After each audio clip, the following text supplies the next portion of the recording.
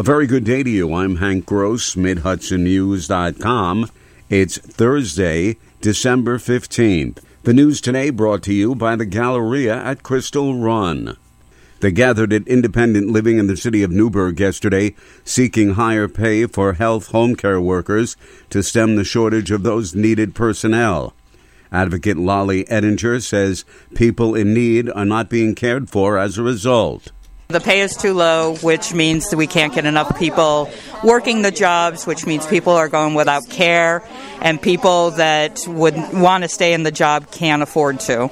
The Fair Pay for Home Care campaign seeks a raise of 150% of the minimum, which means when pay rises to $14.20 per hour, workers are seeking about $21 an hour for a living competitive wage.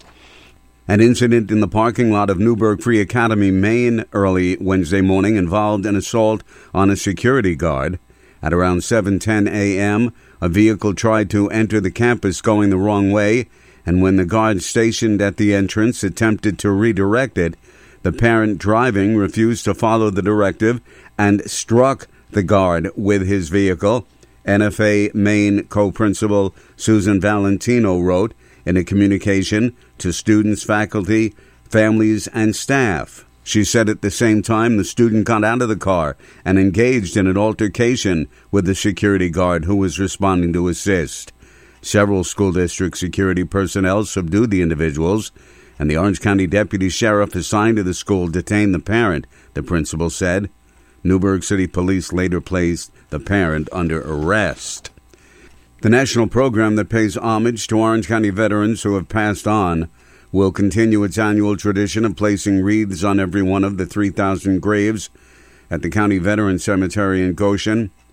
A truck from Wreaths Across America rolled into the village on Wednesday in preparation for Saturday's placement at every grave.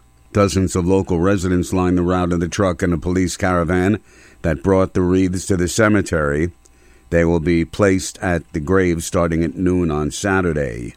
The holidays are here, and at Galleria at Crystal Run, you can find something for everyone on your list. Over 1 million square feet of joyful shopping. Visit over 100 retailers, including many locally owned businesses. Check out brand new stores like Lovisa, Rue 21, and Box Lunch. Don't miss Visits with Santa this season from Black Friday until Christmas Eve. Sponsored by Town Square Media. For all the details regarding hours, photo pricing, and special events, visit GalleriaCrystalRun.com. And happy holidays!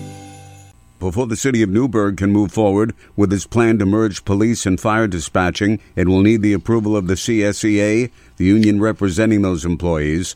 CSEA spokeswoman Jessica Ladley says concerns include that of logistics of a combined operation and the proposed outsourcing of the overnight dispatching.